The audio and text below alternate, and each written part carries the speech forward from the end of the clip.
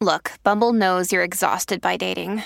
All the must not take yourself too seriously and 6'1" since that matters. And what do I even say other than hey? Well, that's why they're introducing an all-new Bumble with exciting features to make compatibility easier, starting the chat better, and dating safer. They've changed, so you don't have to. Download the new Bumble now. Hey, it's Ryan Reynolds, and I'm here with Keith, co-star of my upcoming film, If, only in theaters May 17th. Do you want to tell people the big news? All right, I'll do it. Sign up now and you'll get unlimited for $15 a month and 6 months of Paramount Plus Essential Plan on us. MintMobile.com/switch. Upfront payment of $45 equivalent to $15 per month. Unlimited over 40 gigabytes per month. Face lower speeds. Videos at 480p. Active Mint customers by 531.24 get 6 months of Paramount Plus Essential Plan. Auto renews after 6 months. Offer ends May 31st, 2024. Separate Paramount Plus registration required. Terms and conditions apply if rated PG. Hello, everybody. This is Marshall Poe. I'm the editor of the New Books Network. NBN listeners like to read books and buy them. So we thought we'd tell you that right now, our friends at Princeton University Press are having a remarkable site-wide sale. You can get 50% off books, including ebooks and audiobooks, with the code 50, F-I-F-T-Y, at checkout until May 31. You can save some real money on Princeton University Press books. I encourage you to go there and check it out. Welcome to the New Books Network. Hello and welcome back to the New Books in Indian Religions podcast, a podcast channel here on the New Books Network.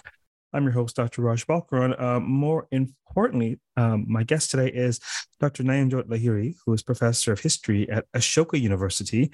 We'll be speaking about a brand new SUNY publication called, of course, Searching for Ashoka, Questing for a Buddhist King from India to Thailand. Nayanjot, welcome to the podcast.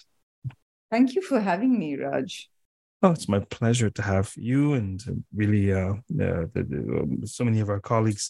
Now, listen, we were chatting a little bit before the podcast, just to the listeners sometimes like to have a little peek behind the curtain. So Dr. Lahiri was mentioning something that a great many, I'd say, maybe even the majority of my podcast guests have mentioned. A little might you know it from our conversations, but what were you mentioning to me just before we started recording? So I was mentioning to you the fact that this is actually my first podcast. So you've done 200 plus podcasts with all kinds of people, but I've actually, shied away from podcasts, wondering whether I would be able to pithily summarize or highlight, the important elements of my work. But you've just been so persuasive and tenacious about saying, no, we have to do this. That here I am doing it with you. By tenacious, I think perhaps, what I do is I present an opportunity to people, and I have no idea how I landed where I am with this particular piece of this strand of my work in the world. But the opportunity is simply to bridge and to promote, and academics are notoriously, like many professionals, self-effacing and allergic to self-promotion, obviously. And so I can do the dirty work for everyone and get the word out there on your podcast. But so many, many, many of my guests, and you wouldn't know it from the conversations at all, unsurprisingly, because what? They wrote the book. Their life's work is the production and the dissemination of knowledge. And I've been told I'm fairly user-friendly, so the conversations are fairly fluid, I suppose. But no, welcome, and I'm glad. I've had this conversation so many times, and sometimes I can sense in the email, I can sense reticence, but the reticence, for whatever reason, they push through. And at this point, the podcast has a phenomenal track record. But in the earlier days, it took a little bit of massaging because, what was a podcast? So many of the guests on this podcast, for those of you listening, don't quite know what a podcast is and have never listened to a podcast. And it's phenomenal that for whatever reason, the South Asianists are all willing to participate in this podcast. Anyhow, thank you for sharing that for those interested in a peek behind the curtain. Searching for Ashoka. Tell us about the genesis of this project. How did this project arise for you? So this book is actually, it's a sequel to my earlier book, which was Ashoka in Ancient India. That was my first book on Emperor Ashoka. Now, Ashoka, as maybe a lot of the listeners would know, but just in case there are some who don't, he was the third emperor of the Maurya dynasty, and he actually ruled for a pretty long time by all pre-modern standards, or even by modern standards, I would say, from 269 BCE till about 232 BCE when he died. Now, when I was doing that first book, when I was researching it, I went to all kinds of places, Buddhist holy places, both in North India and Nepal, hills and the river areas of Karnataka and Andhra and Gujarat, even museums where some of the edicts of Emperor Ashoka have been preserved. And while doing that, I also noticed that he was remembered in various ways in those places. So my travels had shown me this kind of intertwining of his life and memory in a variety of those places. So at some point after I had finished and published Ashoka in Ancient India, I think in a year or so, I started intensely missing Ashoka, because he really, as I would be evident, in a conversation as we go along, he was really quite a unique and unusual guy. Forget being a ruler in many ways. And I felt it would be interesting to look at how he has been remembered, but also forgotten across the centuries. So I went back to many of those places in order to understand, how memories of him were shaped over time. And I then went beyond the Indian subcontinent. I looked at his memorialized forms in parts of Myanmar, in Thailand, and also in Sri Lanka. So this book is an outcome of journeys that began during my first work, Ashoka in Ancient India. Thank you. Now, before we touch on some of the particular rememberings and forgettings of Emperor Ashoka, say a bit more about what you teased just now in terms of him being literally remarkable in some sense, or unique, or why? To what do we attribute the fact that he's so compelling a figure, other than, of course, his enormous political and social influence? What is it about him that's so captivating? So, I think if we were to just juxtapose him with many other ancient rulers who were actually, or figures who are remembered for their military exploits, Alexander of Macedon being one example, or Julius Caesar being another example, you would realize in looking at the life and, what Emperor Ashoka put out, that he is remembered not for such exploits, but because he chose to speak to his people. So it's not that he didn't fight military campaigns. In fact, he fought a very successful military campaign in Kalinga in eastern India. But it was the slaughter and the enslaving that resulted from that, which made him feel that his military success was a moral failure. So for me, that is one thing that was unique, that here is a ruler who has won this big military, conquest over a large part of Eastern India. But he paints himself as a villain of the carnage because of the collateral damage. And he then sees that as a watershed in his life, both in terms of governance and in terms of what he believed should be his own priorities at a personal level. So he then went on to elucidate very novel forms of governance and also norms of public and personal conduct. But what is unique is that he's a communicator par excellence. He puts out in the public domain for his people on surfaces that have survived till this date. You can see the words of Emperor Ashoka in more than 50 places across the Indian subcontinent, but beyond in Afghanistan as well, where he talks about all kinds of things, including reducing the suffering not only of humans, but of other living beings like animals. He talks about how a more dignified death can be brought to prisoners who are on the death row. He speaks about how tours of pleasure should be replaced by tours of dhamma being morality, and that's what he tried to do. So that's something that actually makes him quite unique.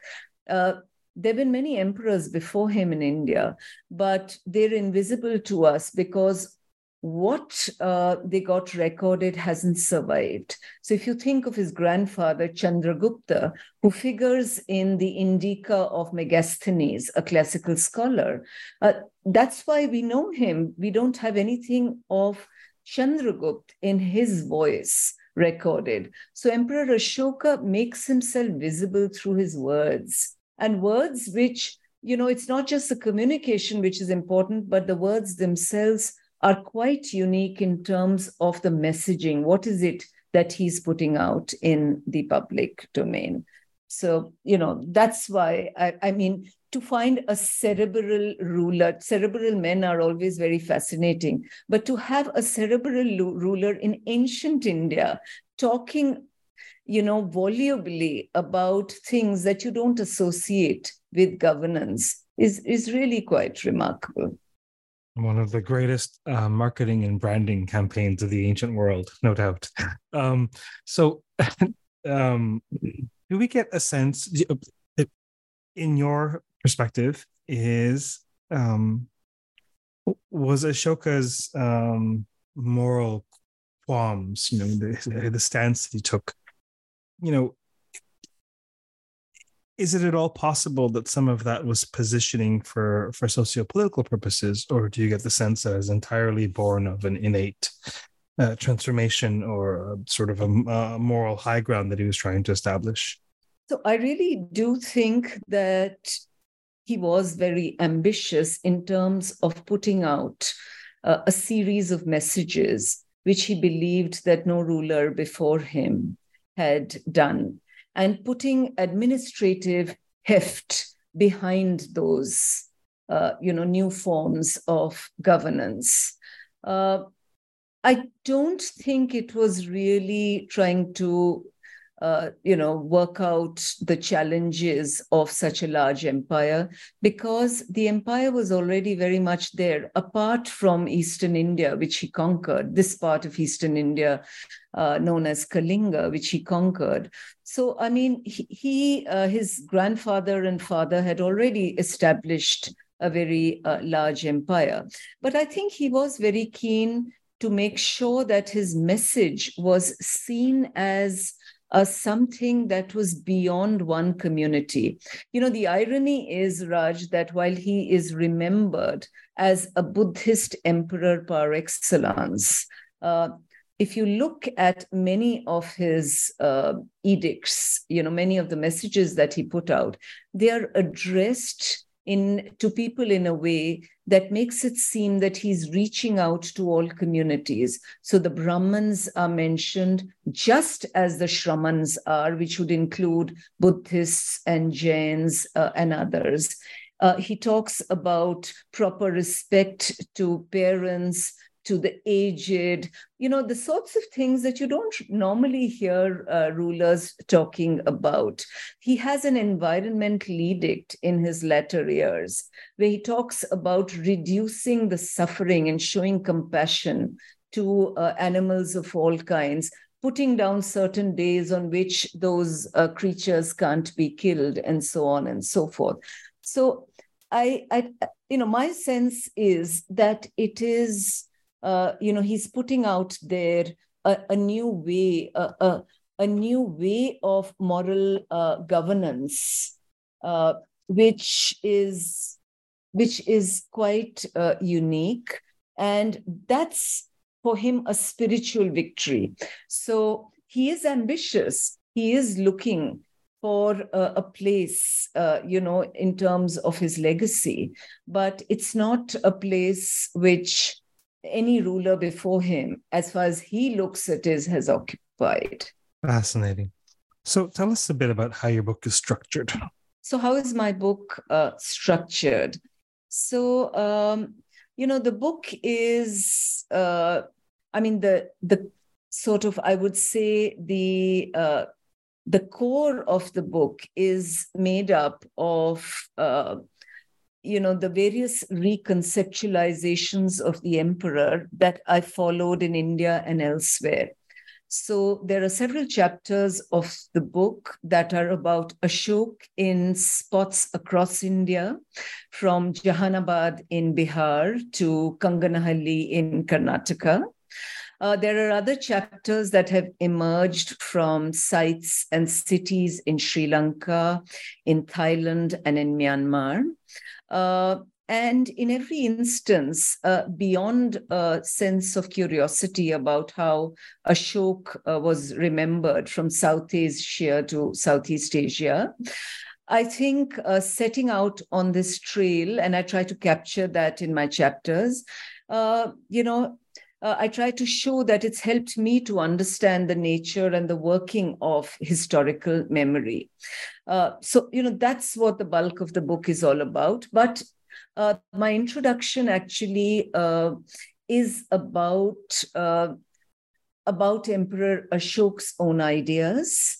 I figured that there would be a lot of readers who may not have dipped into my first book. So I also decided to talk in the introduction about the historical king and what emerges from his words. Since this book is about remembrance, I also look in that chapter on how Ashoka looks at the past. How does he remember? What is it that he chooses to remember and not to remember? And of course, eventually, there's a conclusion in the book which ties all this out, which tries to see whether all the reconceptualizations are actually distinct or whether there are common elements in the various remembrances across a variety of geographical spaces and times. And the truth for me is that actually both ways of seeing Ashoka's afterlife are possible. There is diversity, and that's what emerges from the structure and the content of my book, that there is diversity in the images of him. It's a very substantial diversity, but the derivation of each of those is recognizably from a core. And if I was to define that core, it would be that Ashoka actually never stopped being remembered as the exemplary Buddhist king. So his remembrance is very much a remembrance in the religious domain as an archetypal Buddhist king. And would you say then, arguably then, is this not how Ashoka was attempting to be remembered? Isn't this the extent to which he's remembered in these various contexts in different ways as an exemplary Buddhist king? Would you say that is what he was striving overarchingly to be remembered as? No, I don't think so. Because, there are two avatars that you see in Emperor Ashoka's words. So if you look at the way he fashioned his own image, so, there are two images, they're very strong images. The first is as a new kind of ruler, which foregrounds his new modes of governance, the fact that his realm is not just about people, but it's also, it includes all others. It's about soft diplomacy vis-a-vis those who, are on the borders or beyond his empire. So there's a great deal. It's about a direct form of governance where he asks reporters, to come and talk to him about any problem at any time, even if he was in the haram, even if he was eating, and so on and so forth. The other avatar of Emperor Ashoka, in his own words, is that of a Buddhist. So he offers a glimpse of himself as a Buddhist, how he moved to that religion, his visits to various Buddhist sacred places, ranging from Mahabodhi in Bihar to Lumbini, where the Buddha was born, to other places as well, and also as a spiritual regulator and protector of Buddhist unity. Now, the first avatar of Ashoka is entirely forgotten, and it is this Buddhist avatar which actually never gets to be forgotten, and it gets a life of its own. So the Buddhist avatar takes many forms across Southeast Asia, even across India. And ironically, although Emperor Ashoka's edicts refer to areas to the west of his empire, right up to Egypt, the areas to the east of his empire never figure. So, for example, any part of Southeast Asia, even in a generic sense, as Suvarnabhumi, doesn't figure. But the funny part is that that's where he is remembered. So there is actually a disjunction between, I would imagine, how he wanted to be remembered and how he came to be remembered. And he wanted to be remembered, by the way, by his own successors. So there's this anxiety that his form of governance should be followed by his sons and grandsons and so on and so forth. There's no evidence at all that they followed his path. So you mentioned this in passing in your response to how the book was structured. Maybe we can highlight it once more. What would you hope to be the primary takeaway, conclusion, gist that the reader arrives at upon reading this book? So I think it would be that the historical Ashoka is qualitatively different from the remembered emperor. So in the case of the historical Ashoka, we learn a great deal about how he wanted to appear to his subjects, to the generations of rulers who followed him. So there is his own self-crafted image, which is immortalized in his own words. But then, there is memory. And memory always depends upon the existing expectations of different cultures. And the major takeaway in relation to Ashoka is that when we say he was remembered across the centuries, we are also saying that he came to be reinvented. So every culture takes things from, that you see relating to Ashoka and fashions them for its own reasons. Now, earlier I used to think that these reinventions have to do only with the ancient past because so little survives. But I now realize it's equally true for the modern past. So if you think of Mahatma Gandhi, the Indian that most people beyond India are familiar with, and arguably the greatest Indian ever. In 1921, when he went to Gorakhpur and gave a speech, he mentioned certain key things. And within a few weeks, in the newspapers of that area, there were reports of what villagers were saying about Gandhi, which was very different from anything that Gandhi had said. But it was said that this is what Gandhi said, and this is what we should do. So what I realized from my own work is that there is a historical remembrance pattern. And I've seen that in relation to one king in antiquity, but it happens to be true for a large number of other persona and phenomena. I did not find actually a great deal of the historical Ashoka in the remembrance of the Buddhist king. But I think there is a Buddhist avatar of Ashoka, the historical Ashoka, And that's the theme which knits together all the remembrances of the king and the reconceptualizations of him. So that is one basic fact. So that's the major takeaway, that Ashoka is visible, but he is reinvented. Mm. Yeah, one wonders whether or not this isn't a pervasive cross-cultural phenomenon that we see, where various movements, various social movements, political movements will draw upon and recast historical figures or divine or semi-divine figures. For some reason, what comes to mind, it's not entirely unrelated, is the story of Rama. And the myriad ways in which the story morphs throughout Southeast Asia, and is there are certain core elements that you can't have a story of Rama, for example, without an exile. But yet this figure is cast and recast throughout history and in modern times for various aims.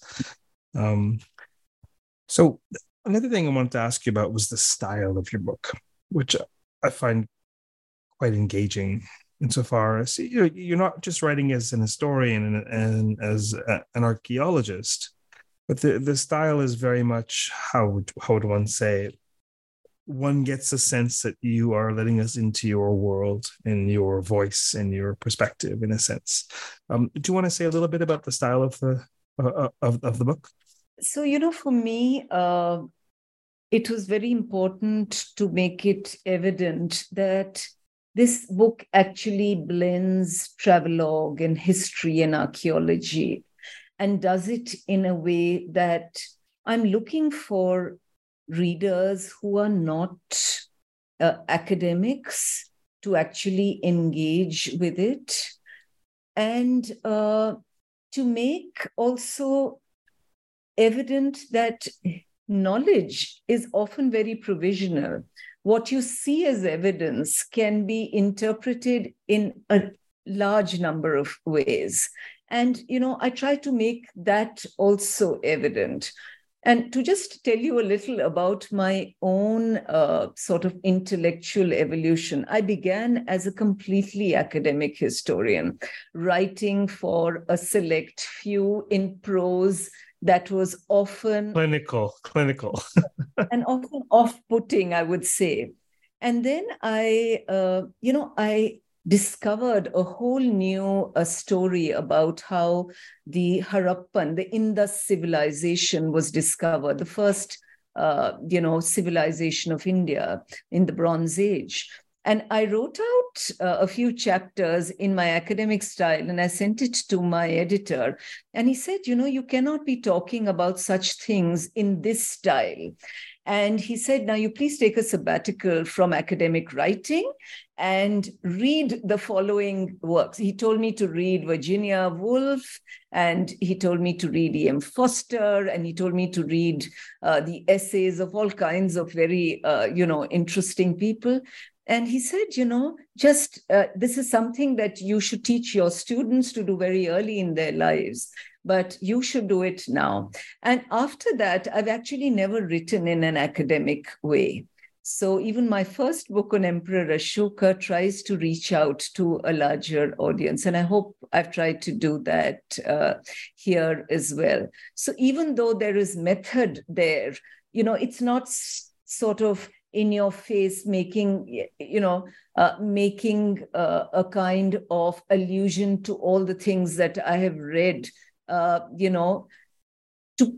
I didn't want to just put off readers. I wanted to just put a lot of things in the footnotes, but also to make them feel how exciting it can be to try to go searching for a figure in places where you have never researched before. This was the first time I actually researched beyond India, in Sri Lanka, in Myanmar, in Thailand. So for me too, it was like being an undergraduate all over again. And I wanted to capture some of that in, my book. So when I talk about Thailand, for instance, and I mentioned that how retrospectively simplistic was it on my part to be so excited about the name of Ashoka springing up in all kinds of places, including, in the name of an avenue, which is in the Sukhumvit area of Bangkok, which I then realized was actually named not after this Ashok,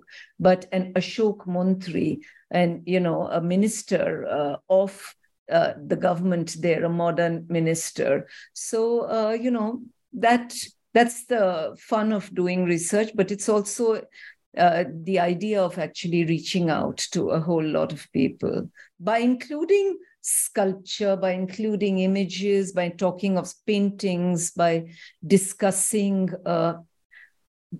religious literature, often in an iconoclastic way, to make sure that, my voice is also there, apart from what I am talking about from the ancient scriptures. Yeah, well, certainly the part of the reason why I resonate with the New Books Network and why I do so many podcasts, although it's a labor of love, is really the New Books Network has in common something that I have in common with my own work, which is rendering accessible.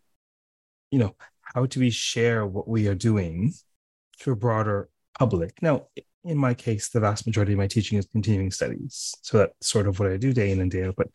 But beyond that, even when teaching undergrads, which I do maybe once or twice a year, I'll have an undergrad class. How do we communicate the depth? How do we communicate the complexity, but in an accessible way? And also how, is it possibly the case that we can dedicate years and decades of our life to study without some emotionality, some passion behind it? And so I think it's crucial. I mean, in my view, it's crucial to adopt a style which communicates one's enjoyment or investment in material. My two academic books are published by Routledge. The first, they're both loosely on the Devi Mahatmya. The first one, The Goddess and the King in Indian Myth. It's essentially my PhD dissertation. Tweaked a little bit, as is customarily the process to publish an academic book. And it's without question a scholarly work. And one of the reviewers, in a review where this person was reviewing, I believe 3 or 4 different monographs that had come out on the Goddess in relatively short time, mentioned, much to my surprise, and probably to the surprise of the editors and the peer reviewers at Routledge in the Indus Study series, that this person is writing from the perspective of a bhakta, of a devotee, but it doesn't seem to affect their scholarly analysis. And I think to myself, what on earth in the writing indicates a confessional stance? Surely nothing else. It would have been excised or pointed out as, but this, in my perspective, that reviewer was mistaking passion for the material for devotionalism, and certainly there are probably other lenses at play in terms of who writes how. But nevertheless, I think it's crucial to have passion for what one is doing and to communicate that, and it's infectious. It comes across to readers, it comes across to students. They become excited because of your excitement, and above and beyond that, this we seem to be arriving at a space in scholarship where there is space for the voice and the perspective of the researcher, while still steering quite clear of peddling perspective as fact.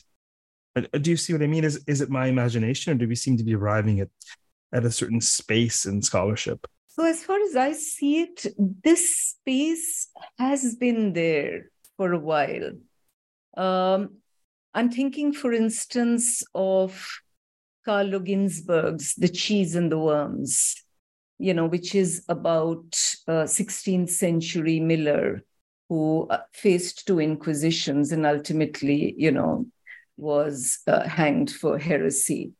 Now, in that book, you get a sense of, and this is published, as far as I remember, in the late 1970s, if I'm not mistaken, you get a sense of of Ginsberg having to deal with different data. And he's telling you, well, this could be it or that could be it, but I'm not sure. I don't know. That gets communicated through his writing. But I think as far as South Asian historians are concerned, that isn't quite so common. It should be. But there are people who are now, working in that way. Ramachandra Guha happens to be one of them. There are others like Partha Chatterjee and so on and so forth, some of whose writings have this element of both passion and accessibility. But I completely agree with you that this is very, very important. And just as you can see it in many parts of the world, in history writing, this should become much more common in South Asia. It isn't as common, or, it's not as, you don't see it as much as one would like to. I think Indian historians have been very good. South Asian historians have been very good when it comes to best of social science methods, and so on and so forth. But when it comes to writing accessible prose, I think both in the academy in the West that works on South Asia, and when you look at South Asian historians who work in India, that isn't as common. It's not around as much as it should be. There are, though, now a lot of scholars who do work with history, but write in an accessible way. Mm. And I'm thinking not just of people like Dalrymple, for example, or Ira Mukhoti, people, who worked on the Mughals or the early modern or the modern itself. But one of my own students, Devika Rangachari, she did a PhD thesis on gender, in early medieval India. And then she went on to write a whole lot of books for young adults on different aspects of Indian history. And she's now written this book on the Maurya dynasty, which is a book which had lots of fun in it. It's a book that I would recommend to my undergraduate students. So, accessibility is really very important. And I'm glad that both of us feel the same way. I get really put off with if it takes about 10 pages to understand the argument of a particular scholar.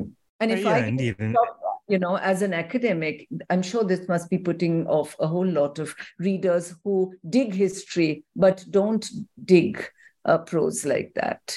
Yeah, and certainly there are various skills available to various people. And for some individuals, perhaps it's just a question of lacking an ability to write accessibly, but nevertheless, perhaps that should be something that should be, we gain the tools we need as academics, and perhaps accessibility is one of the tools that ought to be acquired. And then sometimes one gets a sense that someone is writing this way purposefully. And I'm not sure when inaccessibility was the mark of brilliance, but it seems that there's a turn afoot that accessibility, well, obviously assuming that the thinking is there, there's cogence in the argument, assuming that it's good scholarship, obviously, then it seems to me that accessibility is the metric of brilliance, because the ability to communicate something in a manner that others can understand beyond the subfield. To me, this is a mark of really internalizing and grokking the implications of one's own research, and also thinking with respect to analogs in other spaces and other fields.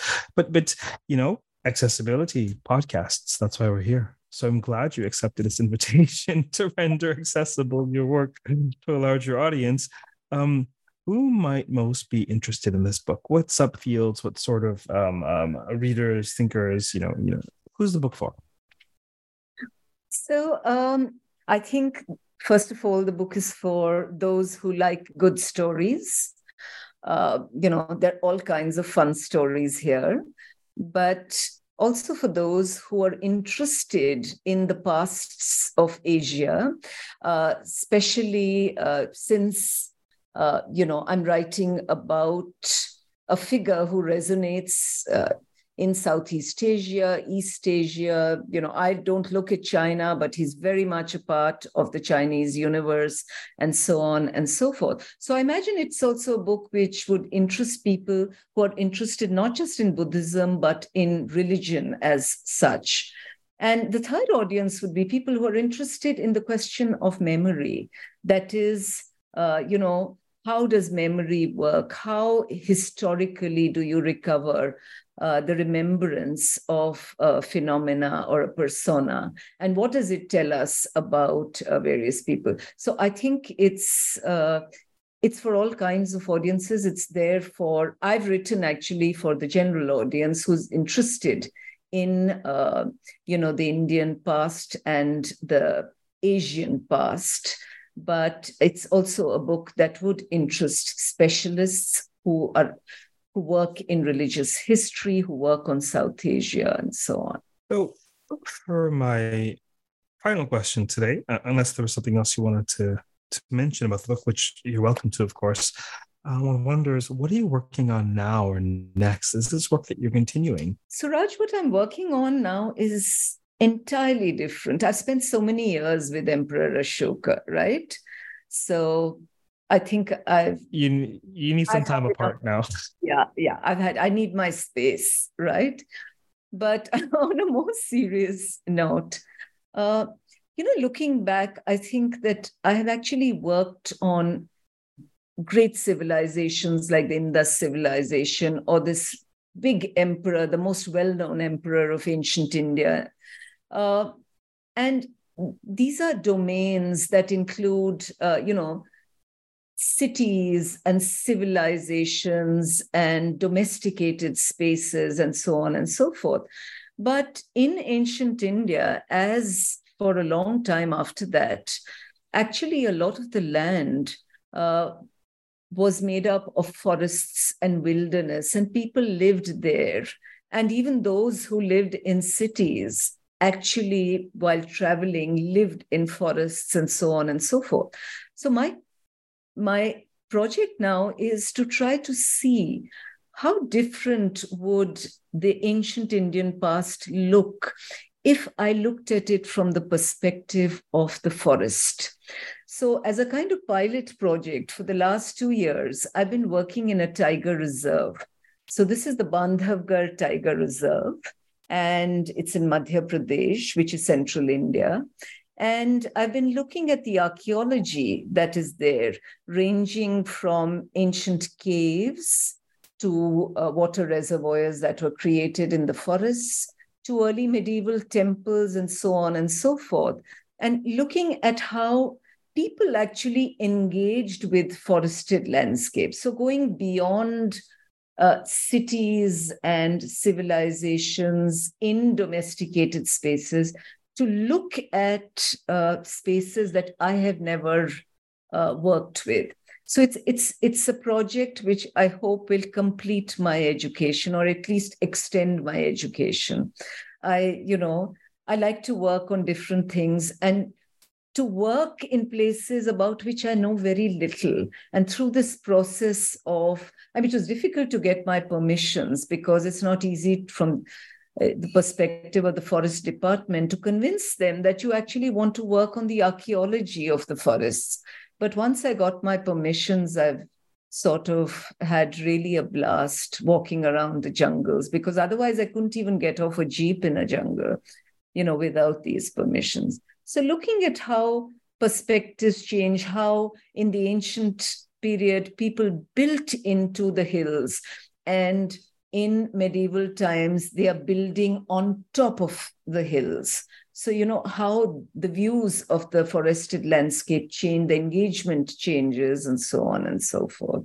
So that's what I'm working on. Very different from anything I've done up till now. Oh, perhaps different indeed. And also there are themes, right? There are themes that run through the interests and the type of work. And so it sounds fascinating. You never know, maybe we'll have you back on when that work is published. Thank you for appearing on the podcast today. Thank you. Great to be on this podcast. And it was not, difficult at all. It was very enjoyable for me. Thanks. Oh, good. Well, this is the exception. The previous 270 podcasts were excruciating. People leave very much jarred in the front. No, kidding. That's good. I'm glad. I'm very glad. They say I'm user friendly, whatever that means. Good. I'm glad that you agreed. And for those of you out there listening, who are colleagues who may at some point receive an invite from me, contrary to how smooth these conversations go, the vast majority of these guests are first-time podcast guests. So just say yes. That's your job. We have of course been speaking with Dr. Nayanjot Lahiri on this really fascinating new SUNY publication, Searching for Ashoka, questing for a Buddhist king from India to Thailand. Until next time, keep well, keep listening, keep reading, keep thinking and reflecting, keep remembering, and perhaps even reflect on the ways in which you remember and the ways in which we remember the past. Take care.